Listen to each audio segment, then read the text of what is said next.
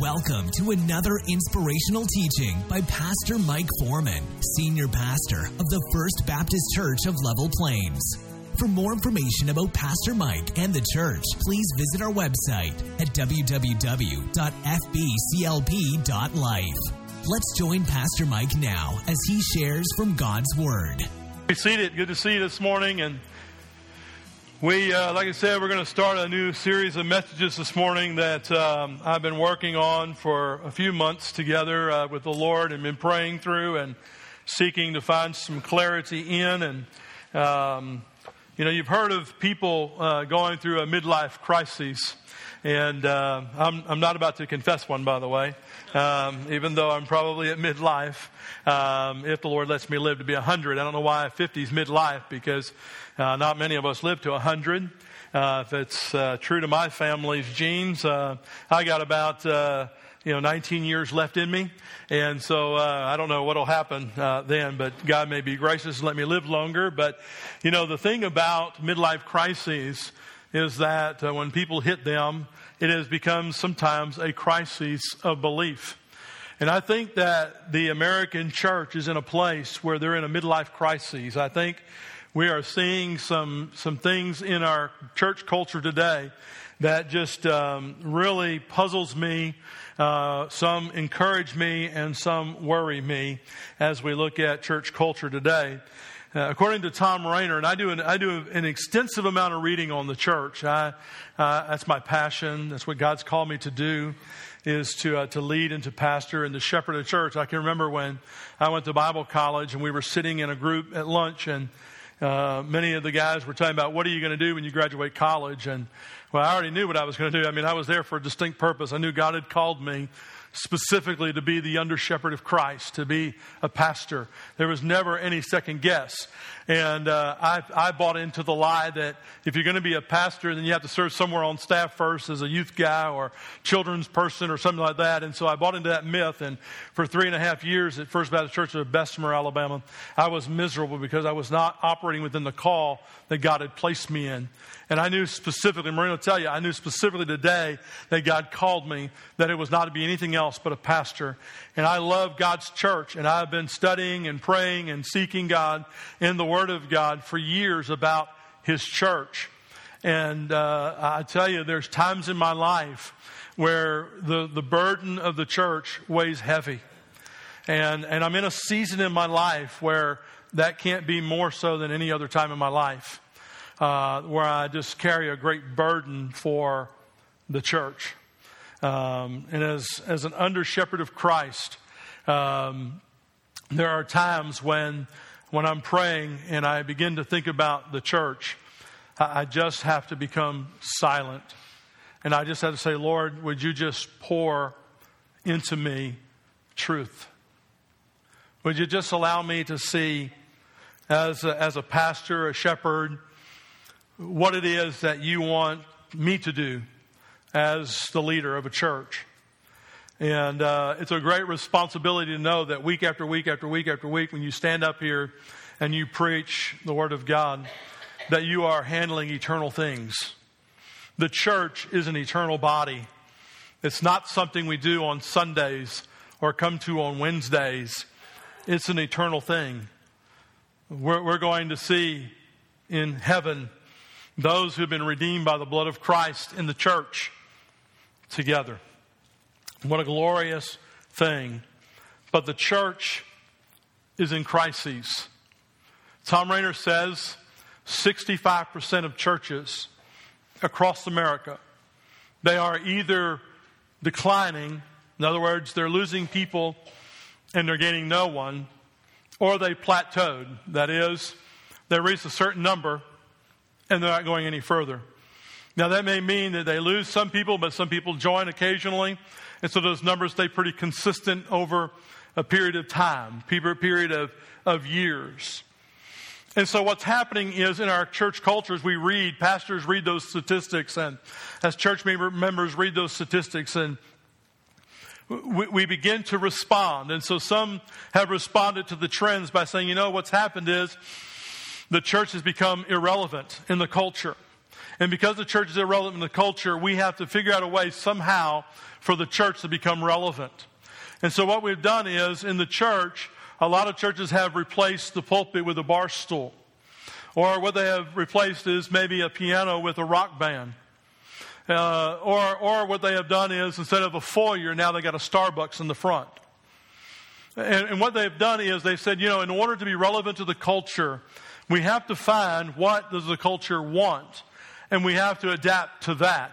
And so what's happened is, if you come into a church of that sort, they will say to you, this is what we have to offer. And if there's something that you want that's not on the menu, all you have to do is ask, and the chef will make it happen. And so the church in America is struggling to find her identity on that end of the spectrum, but then there is the other end of the spectrum. There are some who look at the trends and the facts, and what they say is that we don't care. We don't care about being relevant. We don't care about changing. The way God did it in 1940 and 1950 is the way we're going to do it, and so we're not going to change. This is God's indefinite, written in stone plan. Can I just tell you that neither side of that is right? Can I tell you that God's answer for the church to be relevant is not that I preach from a bar stool. It's not that we have a Starbucks. It's not either that we just go back to a piano and organ style of worship. It's not that. That is totally a misconception on the part of us as human beings. And it's all based, listen to me, it's all based on personal preferences. And that's the problem with America today, is that we have lost some of our relevance because what we have done is we have based church on what we want it to be. We have decided to make church about our personal preferences. And that's why churches, in all honesty, begin to fight and they begin to bicker over the color of carpets or whether we should have pews versus chairs. And so they begin to divide themselves because they have forgotten what being relevant is all about in the culture in which we live. And we're going to talk about what is true relevance in a minute. So having read extensively and having to listen to videos and been to seminars over the 25 plus years I've been in ministry, I really have come to the conclusion that there is only one way for the church to really get it right. And that is that we go back to the blueprint of what God intended. That is that we find somewhere in the lockbox of our hearts God's plan, God's blueprint for the church. And honestly, He's given us that. He's given us that in His Word. We call it the book of Acts. And so the Acts of the Apostle is really a documentary, if you will, of what Jesus is doing in His church. And so I've entitled the series of messages simply this: Jesus builds His church. Because after all, that should be your heart, that should be my heart, and what we want First Baptist Church Level Plains to be is a church that God builds. But before we can really understand what Jesus is doing, we have to understand what we mean by the word church. The word church is the word ekklesia in the Greek. It is a word that meant called out ones. It was a secular term in society, but the Bible writers, through the Holy Spirit of God, captured that word and brought it into the New Testament. And that word was used 2 times by Jesus and 112 times by the New Testament writers. And that word, being called out ones, literally means in a biblical context that it is those who are called out of the world into a personal relationship with God the Father through His Son, Jesus Christ. And when you begin to think about the church, and you begin to think about the church is the people who are saved, those who are redeemed, those who were once walking in darkness, those who were dead in trespasses and sin, those who were separated from God, who are now the children of God, walking in light, amen? Who are alive, quickened, made alive by Jesus Christ and His work on the cross. That's the church. It's not the brick and mortar we sit in this morning. And I know so many times we get confused. We get confused thinking this is the church, but this isn't the church. The church are the saved, the redeemed of all time. That's us. That's individuals. That's people. Amen? That's what the church really is. Now, thank God we got a building we can bring that church into, but we need to realize this is just a building. Amen? And listen, one day, it's not going to be here. It's not going to be here. All earthly things will pass. All earthly things will be gone. And so we need to understand the church is the people. Listen to what Paul has to say in Ephesians 2. He says in Ephesians 2, he says, now therefore, you are no longer strangers and foreigners. This is how we come into the faith. Listen, we're no longer strangers or foreigners, but fellow citizens. There's your first good word about the church. With the saints and members of the household of God. See, we're a household. He said, verse 20, having been built on the foundation of the apostles and the prophets, Jesus Christ himself being the chief cornerstone, in whom the whole building, there it is, that's us, the whole building being fitted together.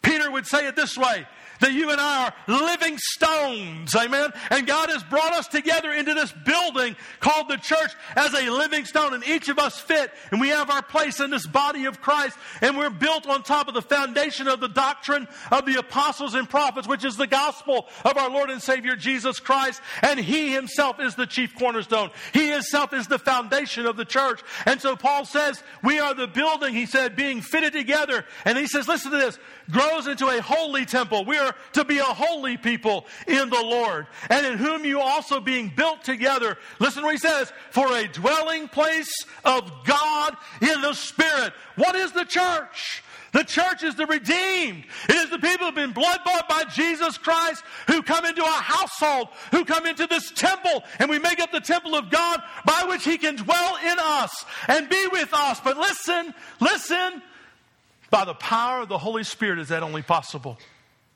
And so you and I are called to be the church. That's what the church is. And what I'm going to talk about is how Jesus takes that truth and Jesus begins to build His church. Because we want Him to build. Amen? So let's look at our text for this morning. And by the way, it's not in Acts. We have to start from the foundation, and the foundation is found in the words of Jesus as Jesus is talking with His disciples in Matthew 16:18. So if you would take a look at Matthew 16. We looked at this text back in our character sketch studies when we preached on Peter, but I promise you'll leave with a different takeaway this morning as we begin to think about what Jesus is writing to us about the church. For context, we'll begin in verse 13. Then Jesus came into the region of Caesarea Philippi, and when He had asked His disciples, saying, who do men say that I, the Son of Man, am? Jesus is asking, hey guys, what does the crowd say about me? That would be like us saying this morning, what does the world say about Jesus? What is the world saying about our Savior? And so they said that in verse 14, some say John the Baptist. By that time he had been killed, right? Some Elijah, and others Jeremiah or one of the prophets. And He said to them, but who do you say that I am? Listen, that's the most important question you will ever be asked. Who do you say Jesus is? Your answer will determine your eternity. And so, what is your answer this morning? Listen to the text. Simon Peter answered and said to Him, you are the Christ. You're the Messiah. You're the Savior of the world. He said, you are the Christ, the Son of the living God. He realized Jesus wasn't just flesh and blood, but He was 100% God, just as much as He was 100% man. And He said, you are the living God. And Jesus answered and said to him, blessed are you, Simon Bar-Jonah, for flesh and blood has not revealed this to you, but my Father who is in heaven. God initiates salvation. Verse 18, and I also say to you that you are Peter, Petros. And we preached a long, lengthy sermon about this, so we won't spend any time. But Jesus is talking about Peter, and on this rock I'll build my church, and the gates of Hades shall not prevail against it. And I will give you the keys of the kingdom of heaven, and whatever you bind on earth will be bound in heaven, and whatever you loose on earth will be loosed in heaven. When you begin to think about what Jesus is saying, Jesus is telling Peter, and we looked at it lengthily already, one sermon, but the fact that Peter is not the foundation, Peter is not the foundation of the church. Jesus Christ is the foundation of the church.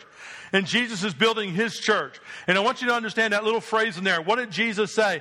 Jesus said to us that he says, I am building my church. He says, I will, right? Verse 18, I will build my church. Now I want you to hear that clearly. I want you to hear that distinctly. I want you to write that in your heart. I want you to write it down in the side of your Bible that Jesus is building his church. That means point number one simply is this. I only got 2 points today, so hang in there. Point number one is simply this. The church belongs to Jesus. Again, when we see that word church being used and is being used by Jesus, especially in this text, you've got to understand, and in the context of what Jesus is saying, there was not yet a church. They didn't understand what a church was. This is a foreign concept. This is a new idea. This is something that Jesus is introducing to his disciples. And Jesus says that I will build my church, future tense. But the tense of the verb in the Greek, when we use it, is not just that it's a future going to happen, but it is a certainty that it's going to happen. Jesus is making a promise here. Jesus is saying, I am going to build my church. Amen? It's a promise. If churches across America, if 65% are declining and plateaued, there must be an internal issue.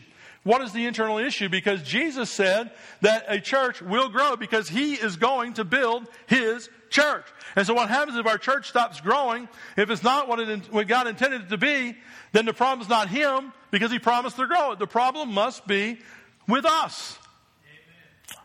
And I have to remind myself over and over and over again that Jesus is not building Mike's church. He's not building your church. He's building his church. Amen? And when Jesus begins to talk about building his church, one of the things we need to understand is that he is going to do that the right way. Amen?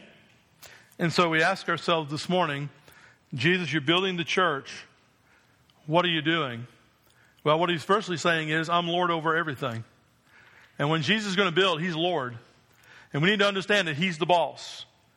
You know, when you're out there building a building and you hire a general contractor, he becomes the go-to person.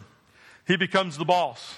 He becomes the person that everybody needs to go to because he's the one that's on the job every day. He's the one going behind the AC guy. He's the one going behind the flooring. He's the one that's supposed to be going behind the paint guy. He's the one that's supposed to be going over after everything, right? Make sure it's done. And if you hire a general contractor, he's going to be paid a lot of money. But let me tell you something. He's going to make sure the job is done right. Amen? Jesus is the general contractor over his church. He's the sovereign king of the universe. And he wants his church to be run according to the blueprints he established for us in the Bible. And so Acts chapter 20, verse 28 tells us that he's Lord. And the reason why he's Lord is because we were bought with him. Notice in Acts 20:28, therefore, take heed to yourselves and to the flock. Paul writing to the elders. And he says, among which, he says, the Holy Spirit has made you overseers to shepherd the church of God. Listen to what he says. The church of God, which he purchased with his own blood. So you didn't die for this church. I didn't die for this church. Jesus did. And Jesus shed his blood that he would form us together and bring us into a place that he would call his very own. That he would say, we are his body. We are his people. He redeemed us out of the world and called us together to form a local church. And so when we talk about church this morning, and we talk about church over the next few weeks, there is this term by which we mean it universally. It's all the church of all the world. But there is a term by which we mean it locally. In the Bible, there were times when God talked about the church universal, what God is doing in the churches. But then there was very distinct messages to particular churches, right? And so we mean that today. When we begin to talk about the church, one of the things I keep saying over and over again is reminding myself it's not mine, because sometimes the burden gets heavy and you think, Lord, I got to carry this church. No, I don't. It's his church. I don't have to carry it. Amen? I can release that burden because it's his. It's not mine. What happens here is his. Amen? If it grows, it's his. If it doesn't grow, maybe I'm the fault and I need to get out of the way and let him do what he's got to do. Amen? But I think about so many times in church, the reason why we quit growing is because we forget that it's His church. And we're like this one church that I went into years ago. I went into this one church years ago, and when I went into this church, every pew had a nameplate on the pew at the end of the church. Every window had a name in the window. The communion table even had a name of a family that bought the communion table. The pulpit even had a plate, and it was prominently displayed on the front of the pulpit who bought the pulpit. And let me tell you, the people had forgotten that the church was not theirs. And on one particular Sunday, I had some visitors that came, and at the end of the service, we had a very candid talk, and they said, "We won't be back." I said, "Well, why won't you be back? I don't understand." They said, "Well, we were sitting down towards the front, and we had a lady came up to us and told us to move, that we were in her seat. And she pointed to the plaque on the pew to prove that her name was on it." I'm going to tell you something. I wanted to go stomp a hole in her, because that's not how God's people ought to act. Amen? Because if you donate something to this church, can I just be honest and frank with you? Once it exchanges the threshold of the church, it don't belong to you no more. It belongs to Jesus. Amen? When we talk about our budget, it belongs to Jesus. The offering plate that went by, it now belongs to Jesus. Don't be like a deacon I had in one of my churches. We were sitting at a men's breakfast, and they were passing the plate at the men's breakfast to help pay for it. And when the plate come by, he threw a $10 bill in there, and he wanted to get some change out, because 10's a little high for a men's breakfast. And a preacher beside him reached over and slapped his hand and said, "What you give it to the Lord, don't take back." Let me tell you something. When it crosses the threshold, it belongs to Jesus. Whether He wants them or not, Jesus owns the pews of this church. Whether He wants them or not, He owns the TVs that are hanging on the wall. If He wants to or not, He owns the carpet that's on the floor. Amen? It all belongs to Jesus. Doesn't belong to me. Doesn't belong to you. If your family gave it, bless God. I'm glad they were obedient to the call of God to give. But it now belongs to Jesus. Amen? And when we forget that, can I just be honest and frank? And I told you it's going to be a hard message today. And I'm trembling in my shoes. And you can probably tell the difference this morning. But when we forget that, what happens is the church becomes a battleground for control. We begin to decide who is going to make the decisions around the church. And we begin to argue and bicker about who gets to make the decisions. Is it the pastor? Is it the deacons? Is it the members? Is it the one who gives the most money to the church? Is it the one who's at every event? Who gets to make the decision? Is it the one with the biggest family in the church? Who gets to make the decision? We begin to argue and bicker and fuss. The other prominent thing that I've read that happens is that not only does that happen, but a lot of times what happens is bullies begin to arise up in the church. Bullies are like on the playground. You remember on the playground? Anybody ever get bullied on the playground? Am I the only one? Listen, I didn't grow up. I didn't get as tall as I was until I left for the Air Force. They put me in a stretch machine and stretched me. But until then, I was small, scrawny, big ears. That's what I had. They called me Dumbo at home.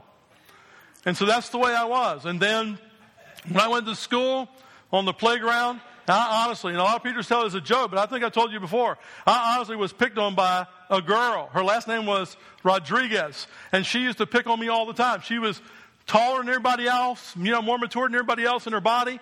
And she used to pick on me. I can remember one time on the school bus, I was riding on the school bus. The first time I ever really defended myself. Some guy was plucking at my ears on the school bus. That happened all the time to me. Can I tell you that's what bullies in the church do? Bullies in the church want to pick on the church. Nothing ever goes right to suit them. Never, everything has to go their way. If they don't go their way, they pitch a fit. They whine, they complain, they gripe. They're bullies in the church. Most of those people are what we would call passive aggressive. That is, if I don't get it my way, then I'm going to make it hell in the church until I get my way. Amen?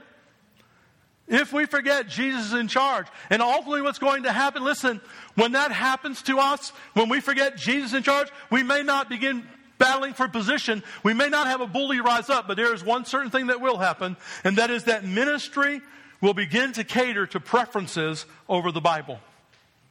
And what we'll care more about is how can we keep the people we got than being obedient to what Jesus has told us to call us to do and to be. Amen? So that's what will be more important to us. Let's do all we can do to make everybody happy, to keep everybody, so we don't lose anybody. But here's the reality. When that happens, when we begin to act that way, what happens in reality is churches begin to lose people. Pastors begin to leave churches. They begin to enter into that place of decline or plateauing. Why? Because God is not going to bless that ministry. Because it is His church and He wants it done His way. Amen? So, let me share with you how's He doing it. Notice what Jesus said, I will build my church. So, the church belongs to Jesus. It doesn't belong to Mike Foreman. Amen? Thank God it doesn't. Thank God it doesn't. I'm a human. I make mistakes. Amen? I fail often. I don't have it all together. And if you've been listening to me for 10 years since I've been your pastor, you know I don't have it all together. And I don't mind telling you, I don't have it all together. The problem is when you're vulnerable as a preacher, sometimes people will pick on you because you don't have it all together. They think that you're opening yourself up for attack. I'm not trying to open myself up for attack this morning. I'm trying to tell you that don't think you got it all together either, because you don't. You don't. And so listen to what He says. I will build my church. How then is Jesus growing the church? That's the second point. He'll build the church. How is He doing it? Well, the book of Acts is that record. The book of Acts is that, as I told you, it's that record from the inception, from the beginning of church, the birth of the church, to how Jesus is growing His church. And if you want sort of a model, if you want something to hang your hat on this morning, then all you got to do is read Acts 1:8 and you begin to find out how that book's divided, right?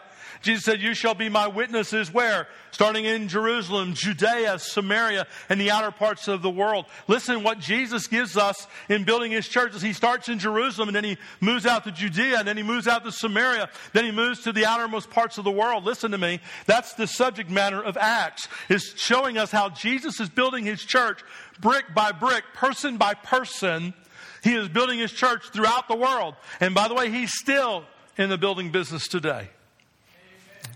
Yeah, amen. Right time this time. Amen. And I want you to know something, that when Jesus talks about growing His church, if you read the rest of that text in Matthew, what does He say? Not even the gates of hell will prevail. That is, we're pushing the gates back. The gates can't come. You don't attack with gates. And we're pushing the gates of hell back. Praise God, every person that hears the gospel and is born again and brought into the church, the gate's been pushed back. That's what it's about. Amen? That's what it's about. So how is Jesus keeping His promise and growing the church? Can I tell you there's only one way? There's one primary way. You ready for it? It's so profound. And it blows my mind. But when you read the book of Acts, it's prominent. Here it is. You ready? The gospel. The gospel. The gospel. The gospel. Let that sink in this morning. The primary way Jesus is building His church is the gospel. What do I mean by the gospel? That is the good news.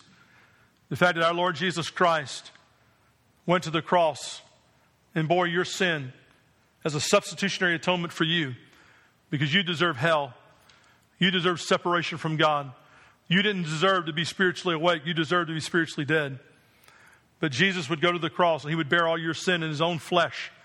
He who knew no sin became sin for you. And He would die on that cross. The darkness would come and His Father would turn His face. And He would do all that in order to redeem you to Himself. And the Bible says on the third day He rose from the dead. There is no greater gospel.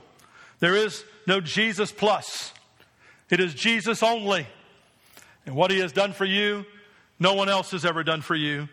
Nobody ever will do for you. And I tell you what we ought to be doing this morning. We ought to be getting in all of God, and we ought to be thanking God through the Lord Jesus Christ that He redeemed us and He called us to be His children. That He even allows us to be part of His body this morning is a tremendous miracle. Amen?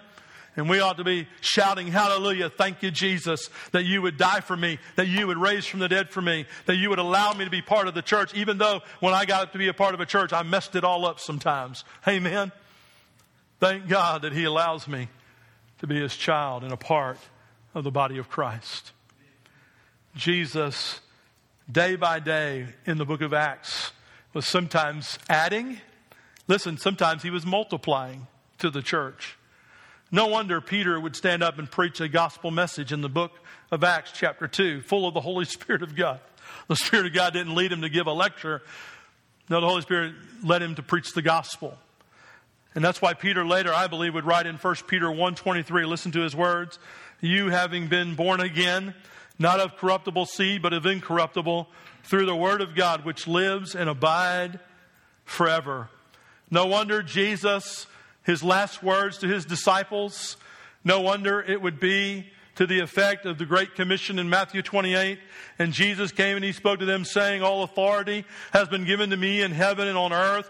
Go therefore and make disciples of all nations, baptizing them in the name of the Father and of the Son and of the Holy Spirit, teaching them to observe all things I have commanded you. And lo, I am with you always, even to the end of the age. The primary way that Jesus is growing his church is through the gospel. Samuel Chadwick, a preacher of yesteryear, had his difficulties. He suffered in a church that didn't like him. He suffered in a church that didn't like the church to grow. He suffered in a church where in that time and day in England, they had actually gates at the end of the pews where they could lock them. And one day he came to church and there were so many people coming in, poor people and other people. The church didn't like it. And so when he came to the church, they had locked the gates to the pews. The people couldn't sit in the church because the pews were locked. And what did Samuel Chadwick do? He preached the gospel. And he wrote these words. Listen to what he says.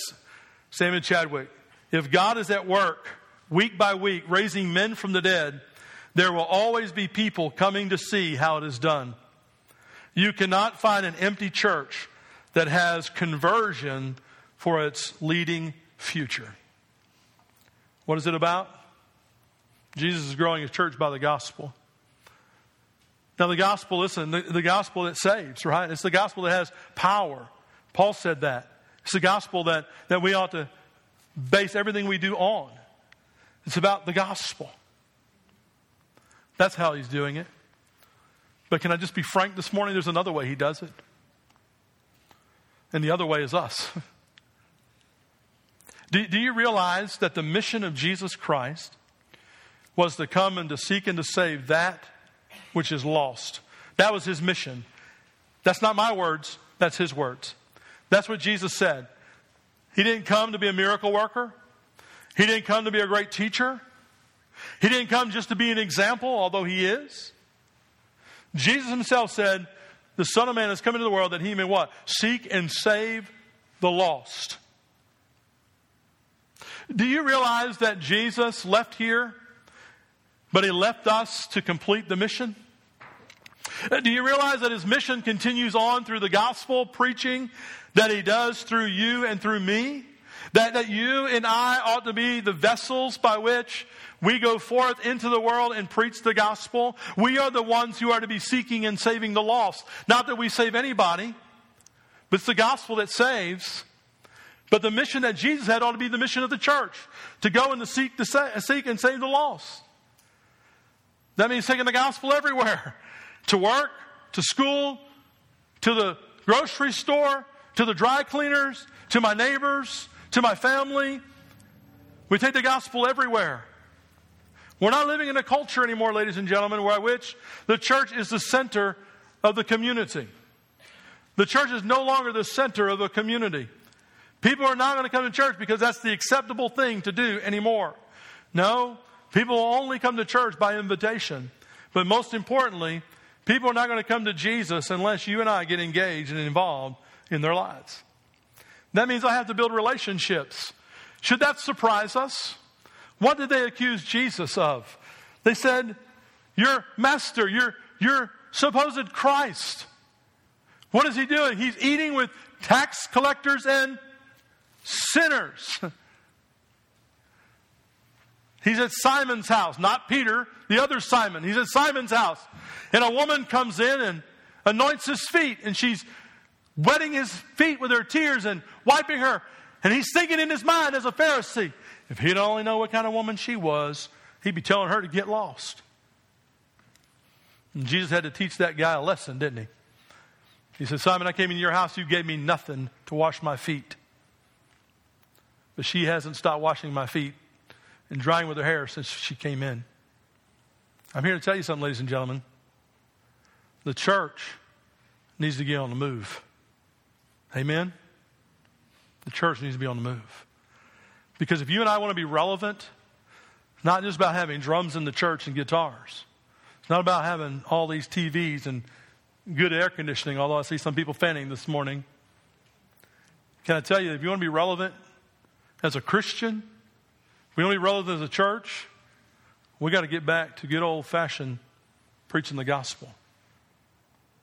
And that's not meaning every Sunday morning I come out here and preach a gospel message. It does mean every Sunday I go back to the cross, just like Charles Spurgeon said. Every sermon goes back to the cross.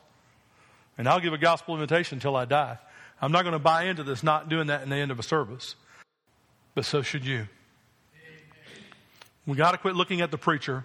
We got to quit looking at the staff and saying, well, what's our outreach program? Your outreach program. Amen? Your outreach program. You're to go into the world and tell. And when we get into the book of Acts, you'll see that's exactly what was happening. The church was on the move. It wasn't sitting still. Listen, folks, you pray over the next few weeks. God wants to talk to us. God wants to speak to us. But we have to understand, if we're going to be, if First Baptist Church Level Plains is going to be His church, we need to understand it's His. Take your hands off and give it to Jesus. Take your hands off and give it to Jesus. The second thing is, we have to understand He is going to grow it by the gospel. So I take my hands off and say, God, it's yours. It's not Mike's church, it's your church. But then it's about the priority of gospel preaching. Not from the pulpit, but through our lives. And you realize, right, that when we go through the book of Acts, we're going to find some times where that gospel preaching was not backed up with holy living. And as a result of that, there's some people who died. That's scary to me. And I'll tell you what, it was scary to that church too. It says that they all fell in awe and fear, trepidation before God fell on that church. Let me tell you, it's not about us living any way we want to live. It's about us living holy. Because what? Jesus is holy. And if I'm here finishing His job, if I'm here being tacked on to the task that He has given me to go ahead and preach the gospel to the world, if I'm supposed to be about His business of seeking and saving the lost, then don't you think I ought to be like Jesus when I do it? Let's pray. Thank you for listening today. And remember, you can find more information about Pastor Mike and the church at our website, www.fbclp.life.